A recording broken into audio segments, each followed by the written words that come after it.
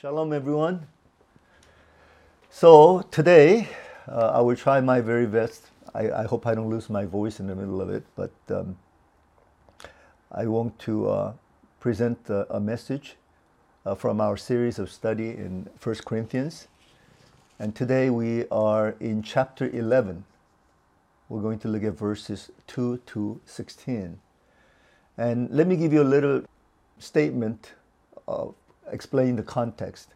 From chapter 11 to chapter 14, Paul is dealing with some issues that are related to the church ministry and worship.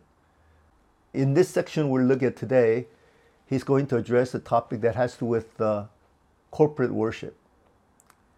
And then for the rest of the chapter, then he will deal with the topic of communion. And then when you get to chapter 12, all the way to chapter 14, he will deal with the issue of spiritual gifts. So the whole context has to do with church life of worship and ministry. And what we're about to read today is one of the most controversial texts in the entire New Testament. And I've been kind of longing to preach on this topic because this is something very dear to me, something that has to do with women and their place in the body of Christ. And so just want you to know this text, along with a few other texts that we'll be reading today, is going to be quite controversial. So just read it and sort of draw that in. Or you may want to just breathe it out of your system. But women can be very much turned off by the reading of this text and the other texts by Paul. But anyway, it's in the Word, and so let's read it out loud together. I praise you for remembering me in everything and for holding to the traditions just as I passed them on to you. But I want you to realize that the head of every man is Christ, and the head of the woman is man, and the head of Christ is God. Every man who prays or prophesies with his head covered dishonors his head, but every woman who prays or prophesies with her head uncovered dishonors her head. It is the same as having her head shaved. For if a woman does not cover her head, she might as well have her hair cut off. But if it is a disgrace for a woman to have her hair cut off or her head shaved, then she should cover her head. A man ought not to cover his head, since he is the image and glory of God, but woman is the glory of man. For man did not come from woman, but woman from man. Neither was man created for woman, but woman for man. It is for this reason that a woman ought to have authority over her own head because of the angels. Nevertheless, in the Lord, woman is not independent of man, nor is man independent of woman. For as woman came from man, so also man is born of woman. But everything comes from God. Judge for yourselves. Is it proper for a woman to pray to God with her head uncovered? Does not the very nature of things teach you that if a man has long hair, it is a disgrace to him, but that if a woman has long hair, it is her glory? For long hair is given to her as a covering. If anyone wants to be contentious about this, we have no other practice, nor do the churches of God. Okay, how are our women feeling as you're reading this text?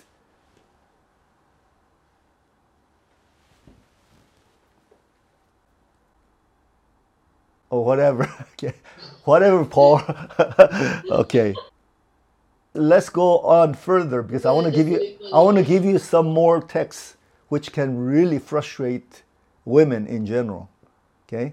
In 1 Corinthians chapter 14, verse 32b to verse 35. As in all the congregations of the Lord's people, women should remain silent in the churches. They are not allowed to speak, but must be in submission as the law says. if they want to inquire about something, they should ask their own husbands at home, for it is disgraceful for a woman to speak in the church. Wow.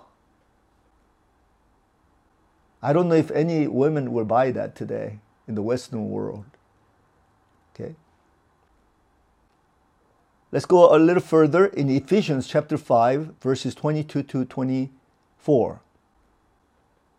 Wives, submit yourselves to your own husbands as you do to the Lord. For the husband is the head of the wife, as Christ is the head of the church, his body, of which he is the Savior. Now, as the church submits to Christ, so also wives should submit to their husbands in everything. And then basically places a woman in the similar category as children and even slaves. Of course, the women who is married are above that, but basically in comparison to men, they're subjugated. So in chapter 6:1, Paul says, children, obey your parents in the Lord, for this is right. And in verse 5, slaves, obey your earthly masters with respect and fear and with sincerity of heart, just as you would obey Christ. And so in this line of reasoning, the wives are to submit to their husbands, who are to be their heads as Christ is the head over the church. And then finally in 1 Timothy chapter 2, verses 11 to 15, a woman should learn in quietness and full submission. I do not permit a woman to teach or to assume authority over a man. She must be quiet. For Adam was formed first, then Eve. And Adam was not the one deceived. It was the woman who was deceived and became a sinner. But women will be saved through childbearing if they continue in faith, love, and holiness with propriety. Well, what do you think about that? What do you think about all these texts that we have just read? You could imagine why women are really upset with Paul and his teachings. Because Paul, his teachings have really contributed to this dogma of women's subordination. All throughout church history, theologians really didn't have much of a choice, because if we are going to be faithful to the Word, and it's in the Word, and in addition to just Paul making these statements, he's backing it up with his interpretation of Genesis text, for example. And so you could imagine why the theologians who are more open-minded, more thinking on behalf of women and women's rights and equalities and so forth, they would be troubled by this. And I am troubled by this as well. Where it's one thing for theologians to say women are ontologically equal. You believe that women are ontologically equal with men, right? That is, in your existence as beings, you are not inferior to men. But the problem is, even though you're not inferior to men, you are functionally to be subordinated to men. This is what most conservative theologians would say based upon Paul's writings. So this means that women must subordinate themselves to men, both in the family and church. Women should not be authorized to teach in the church or take leadership, and certainly a woman cannot be ordained as pastors. And these are the conclusions that they make as a result of their interpretation of Paul. Now, I think you all know that I believe in the equality of women in leadership in both the church and the family. This is just my conviction. I don't expect all of you to just comply to that. You have your own belief, and in the body of Christ it is divided, so I will not try to be so dogmatic. But because of my bias, sometimes when I read Paul's writings here, for example, in this text, actually my bias helps me to see certain things that Paul is saying which is not observable by those who are biased the other way. Do you understand what I'm saying?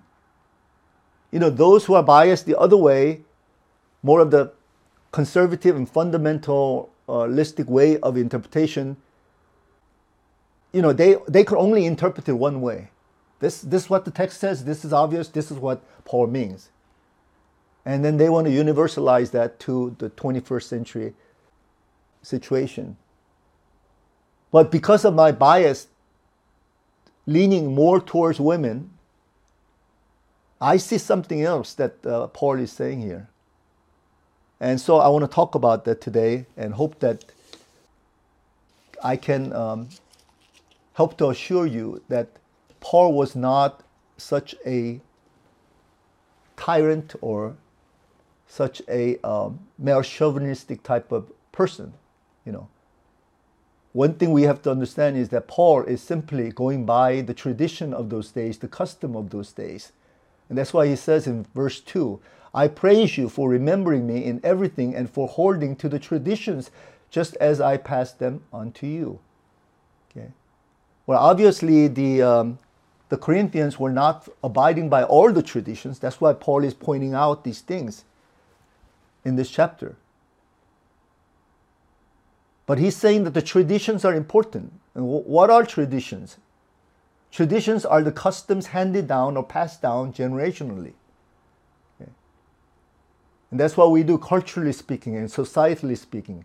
But at the same time, we do the same thing in the church, what the apostles have handed down to us. And that becomes a tradition for us. And so what we see here is that Paul basically accepts the norm of the church. He's saying, well, this is the tradition. This has been teaching. He's not talking about the gospel per se. He's not talking about the theology of the Trinity or theology of Christology. He's talking about the tradition as to how to operate in the church, how to govern the church, what kind of manner, what kind of behavior we ought to have. And that was a norm in those days. But that was also the societal norm. So Paul obviously does not advocate some kind of a revolutionary upheaval of the contemporary societal structure or custom. Paul is not primarily focusing on human rights. In our days, human rights is a big topic.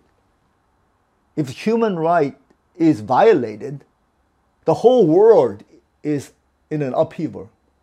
You see what's happening in Ukraine right now. The whole world is gravitating and siding with Ukrainians because they feel like injustice is being done. Human rights are being violated. But in Paul's days, there were things like that happening all the time. And yet Paul does not primarily focus on that. He's not trying to advocate human rights.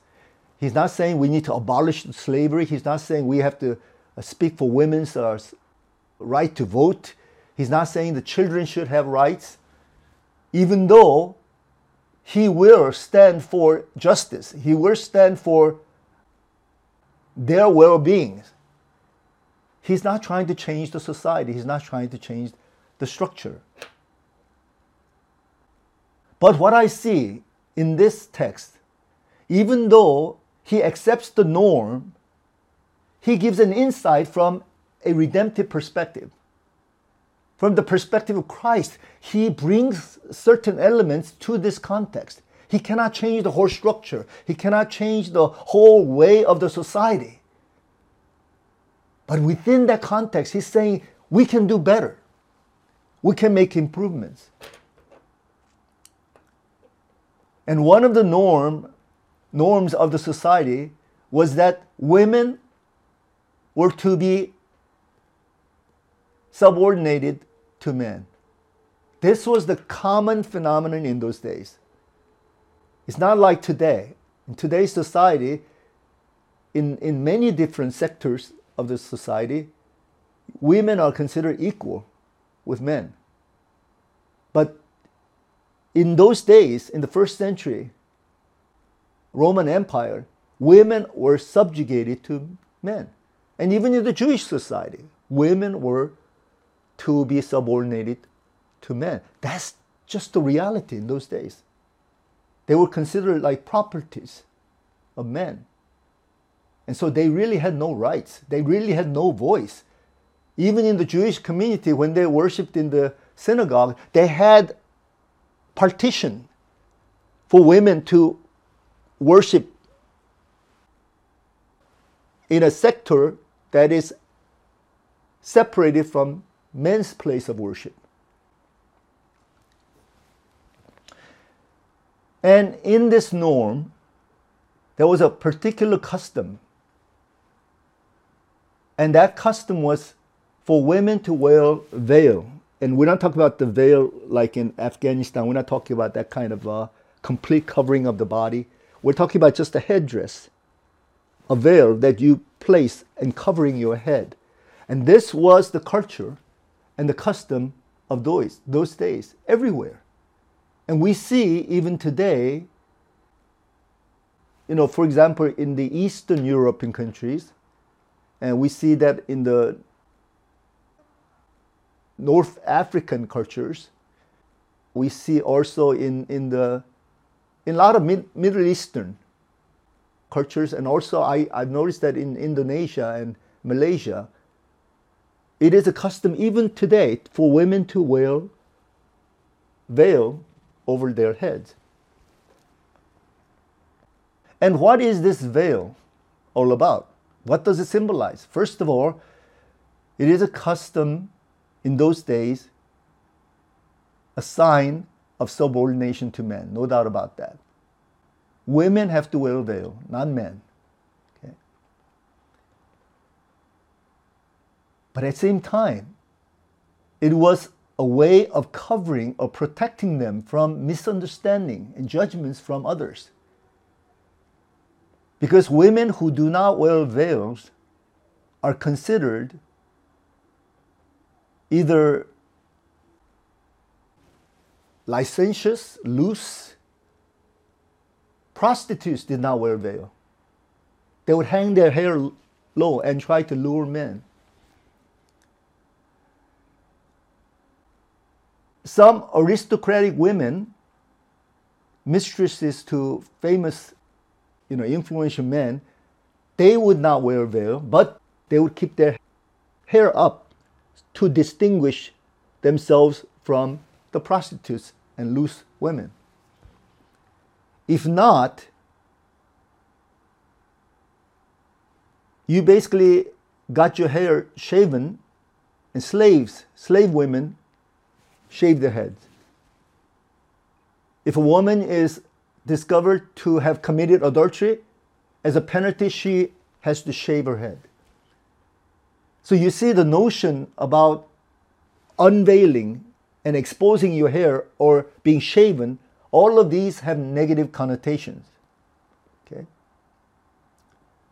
So, if a woman wears the veil, then there will be no such accusation, no such condemnation, because they are doing what is proper. They're doing what is of propriety, of modesty, and they're keeping with the norm of the society. And this is the context.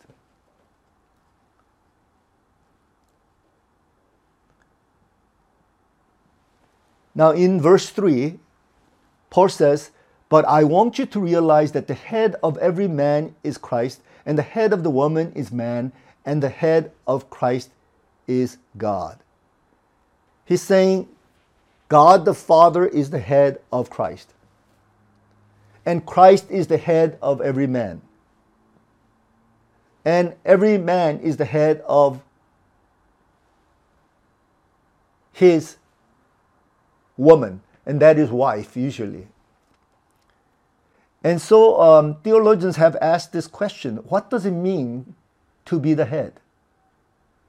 Of course, we can take the headship, and the Greek term here is kephale, and that's the term for head. It could signify authority. Okay, no doubt about that. Christ being our head, he is the authority figure. But a lot of theologians believe that it is referring more to the source or origin that someone derives from. And we see in context that Paul is trying to say that Christ is derived from the Father. That is, he is eternally begotten. He comes from the Father. Okay? And mankind has come from Christ because Christ created human beings. And the woman came from man because she was taken from his rib and came out of the man. It's a derivative sense referring to the source or the origin. And that's how I would define this headship here.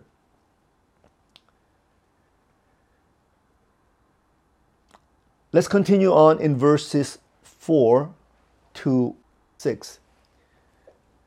Every man who prays or prophesies with his head covered dishonors his head.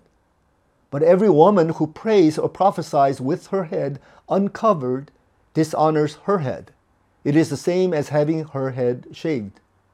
For if a woman does not cover her head, she might as well have her hair cut off. But if it is a disgrace for a woman to have her hair cut off or her head shaved, then she should cover her head. It says here that man should show honor to Christ by not having his head covered, while the woman should show honor to her husband and to Christ by having her head covered. So why doesn't man have to wear a covering? And that would be a sign of honoring Christ. Why is that? Well, because man, even if you're a slave man, you have been redeemed in Christ. And being redeemed in Christ, your head symbolizes that image of God. And now you can hold your head up high in its glorious stature, so to speak. Besides, if a man had a covering on their heads, then it could be taken as a sign of being effeminate. A man trying to be like a woman, for example. Now, having said that, this is problematic because you know that the Jewish men, they covered their heads. They covered their heads in prayer. Jesus went around covering his head also in the synagogue. So this is obviously not talking about the Jewish context. This is talking about the context that has to do with the general population of the Roman Empire. Okay. But the woman, she shows honor to her own head, that is, with her hair covered, and also with the veil, she honors her husband as her head. So it has to do with honoring your husband. It has to do with honoring Christ. It has to do with honoring God. And something has to do with your head.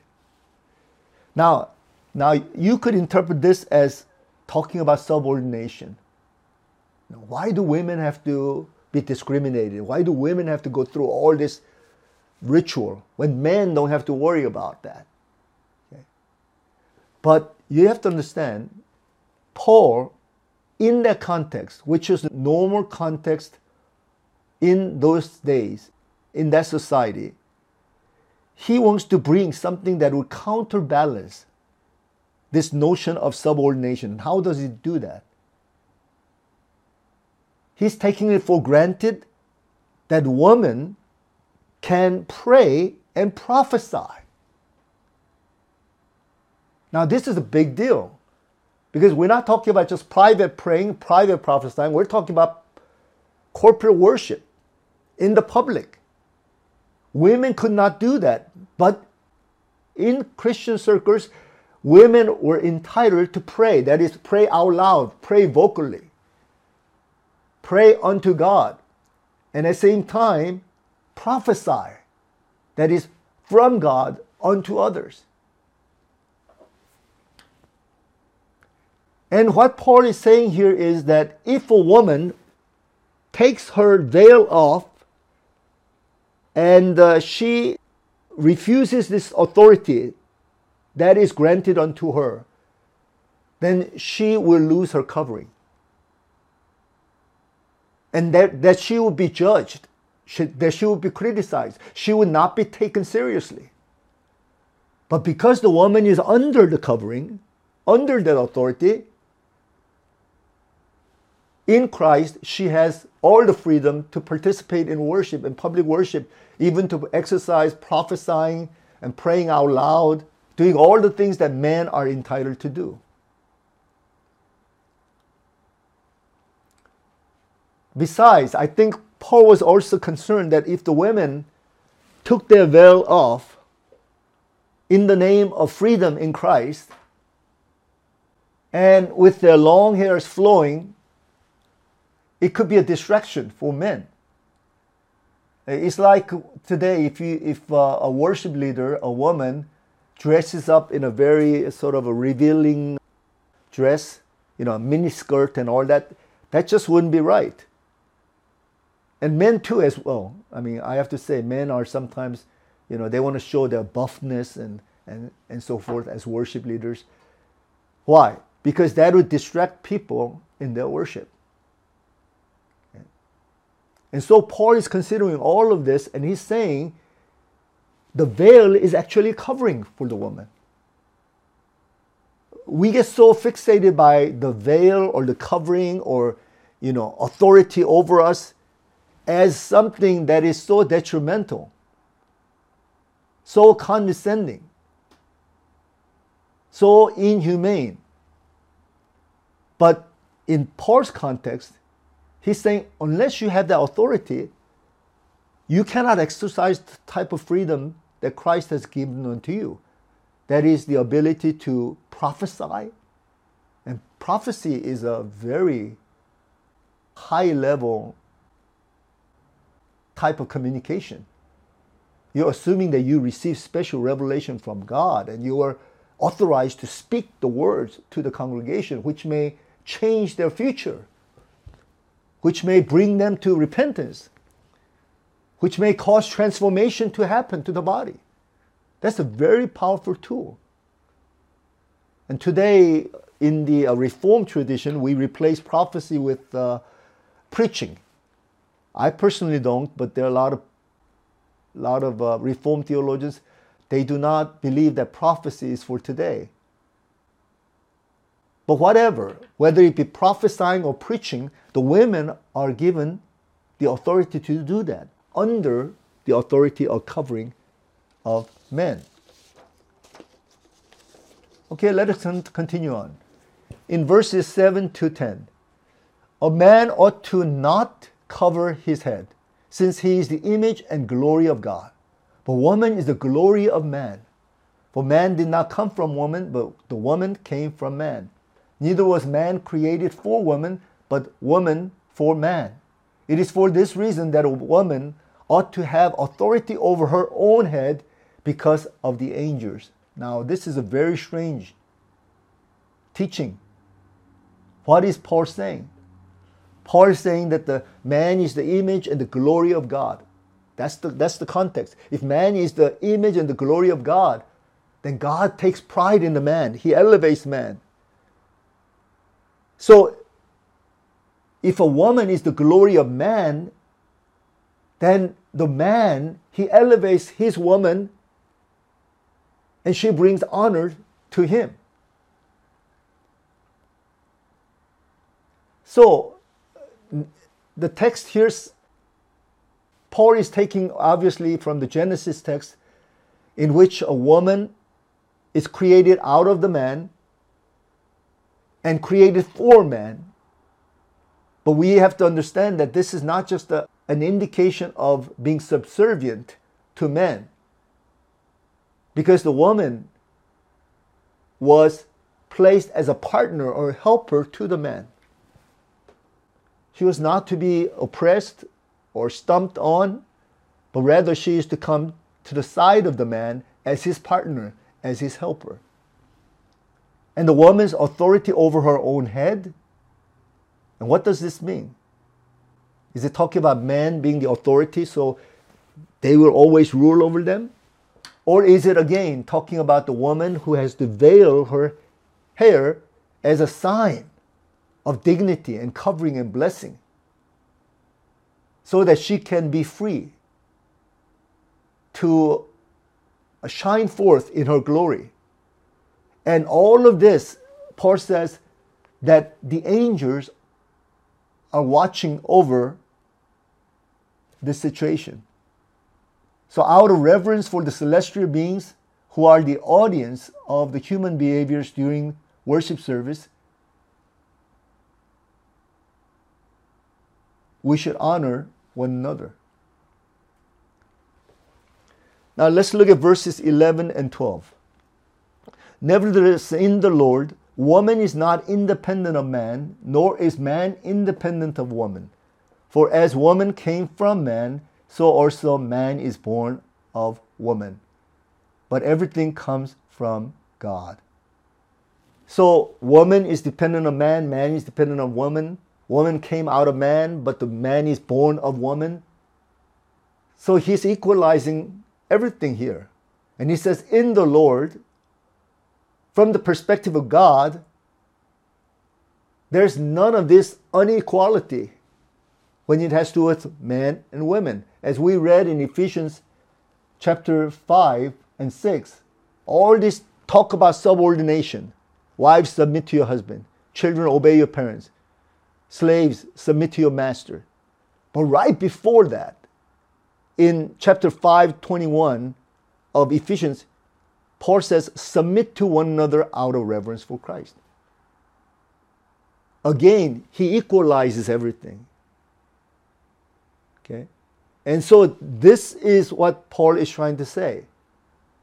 In a society that is dominated by men, in a society where women are simply properties of men, and they have no rights, they're certainly not equal to men, Paul is saying in Christ, and in the context of worship, women can have all this freedom to express and articulate themselves and share in that equality with men in terms of the inheritance that we receive from Christ. But there's a condition here, Paul is saying. That whole thing about veil, which is the customary thing to wear, if you violate that, then your freedom, your expression, your privileges in the Lord, they will never have a chance to blossom forth. And so the covering is a way of protecting the woman.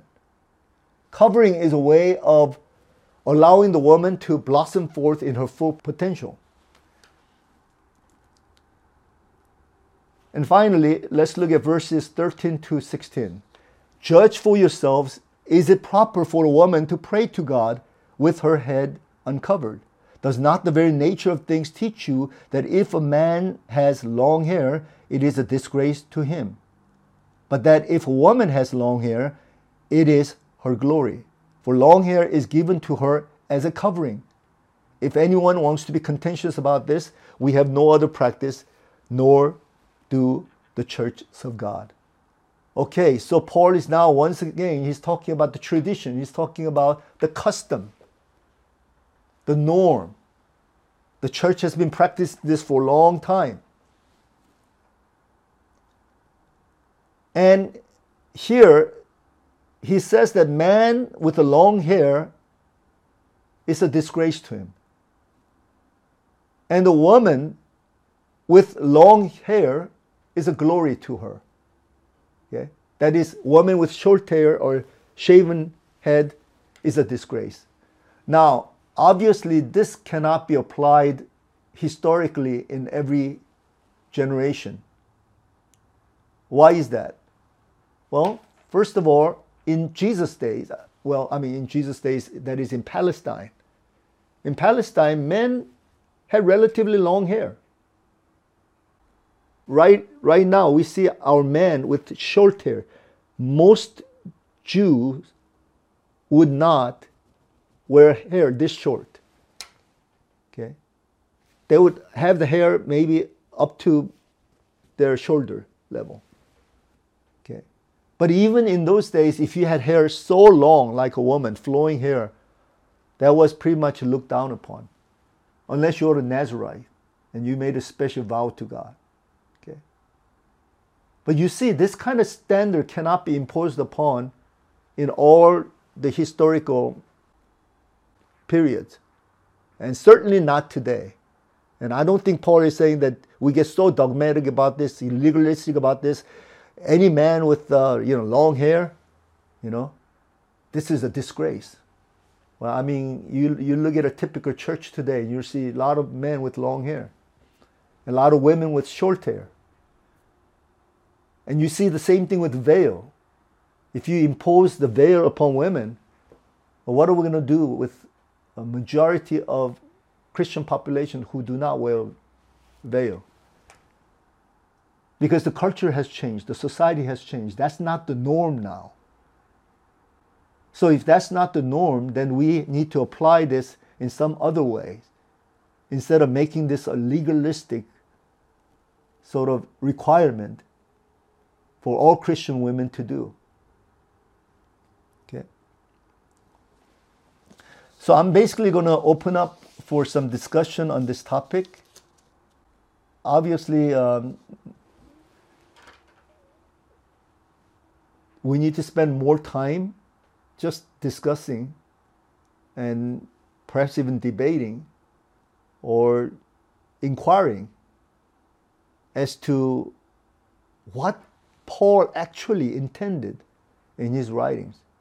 And so we have one more chance when we get to latter part in chapter 14.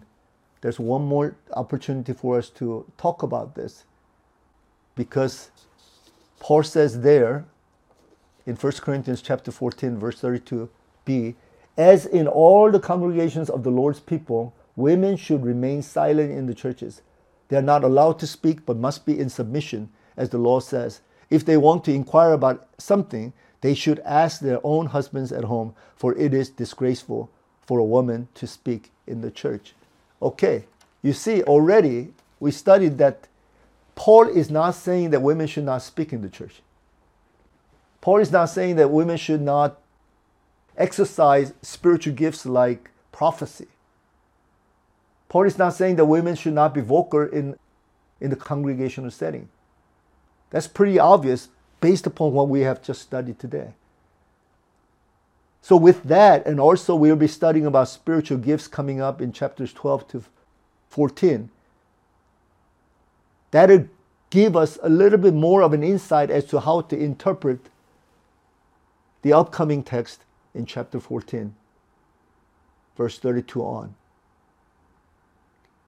But anyway, this is not an easy lesson. This is a difficult lesson for any preacher or any theologian. It's a difficult thing to articulate as a Christian. But I believe that in Christ, women and men, we are both equal. Equal in the church setting, family setting, in the societal setting. We're equal. And I go back to Genesis 1 text where God created human beings according to his own image. Male and female, he created them. Okay? And that's how it starts off in chapter 1 of Genesis. And I go back to that. But now, let me conclude. So what we see here is Paul working within the context, within the societal structure. He's not trying to change that. He's not trying to overthrow all kinds of norms and customs. He respects that. He expects the Corinthian church to respect that. But having said that, within that frame of restriction, he maximizes. So women have plenty of freedom, women can exercise their potential without it being quenched. Now today, women would say any of these statements that Paul is making here would quench them, quench their livelihood, quench their potentiality, and so forth. But in those days, what Paul is advocating here is amazingly tremendous empowerment of women. And Paul is really speaking for women here. He's not putting the women down here, as far as I understand it, as far as I have interpreted it. So I'm going to end the message with this. Let me pray, and then afterwards I'll open up the floor for any discussion. Heavenly Father, we thank you so much for our time today as we look at this very difficult text, which causes so many women in the world to be so turned off by Paul and see Paul as a woman-hating apostle. But Lord, that can't be the case, because Paul is only working within the custom and the tradition and the norm of his days. But within that parameter, he really does elevate women instead of putting them down. He is talking about all kinds of potentiality of women instead of quenching their spirits. Father, I pray that you would help us to understand the text in context and help us to understand especially Paul's way of thinking in context as we study the 1 Corinthians. Lord, we ask that you will liberate many, many women who are bound by the interpretation that has imposed upon them that they must be subordinate to men, and somehow they will never be able to rise in the ranks of leadership. I pray that you would set them free to reinterpret Paul in the light of the context of those days. I pray that you would bless all of us as we consider each other with great honor and dignity, that we'll never use our gender or our prowess as something to oppress others, but that we would utilize whatever that you have granted unto us in terms of privilege or honor to elevate each other and to empower one another. This we ask in the name of our Lord Jesus. Amen. Amen.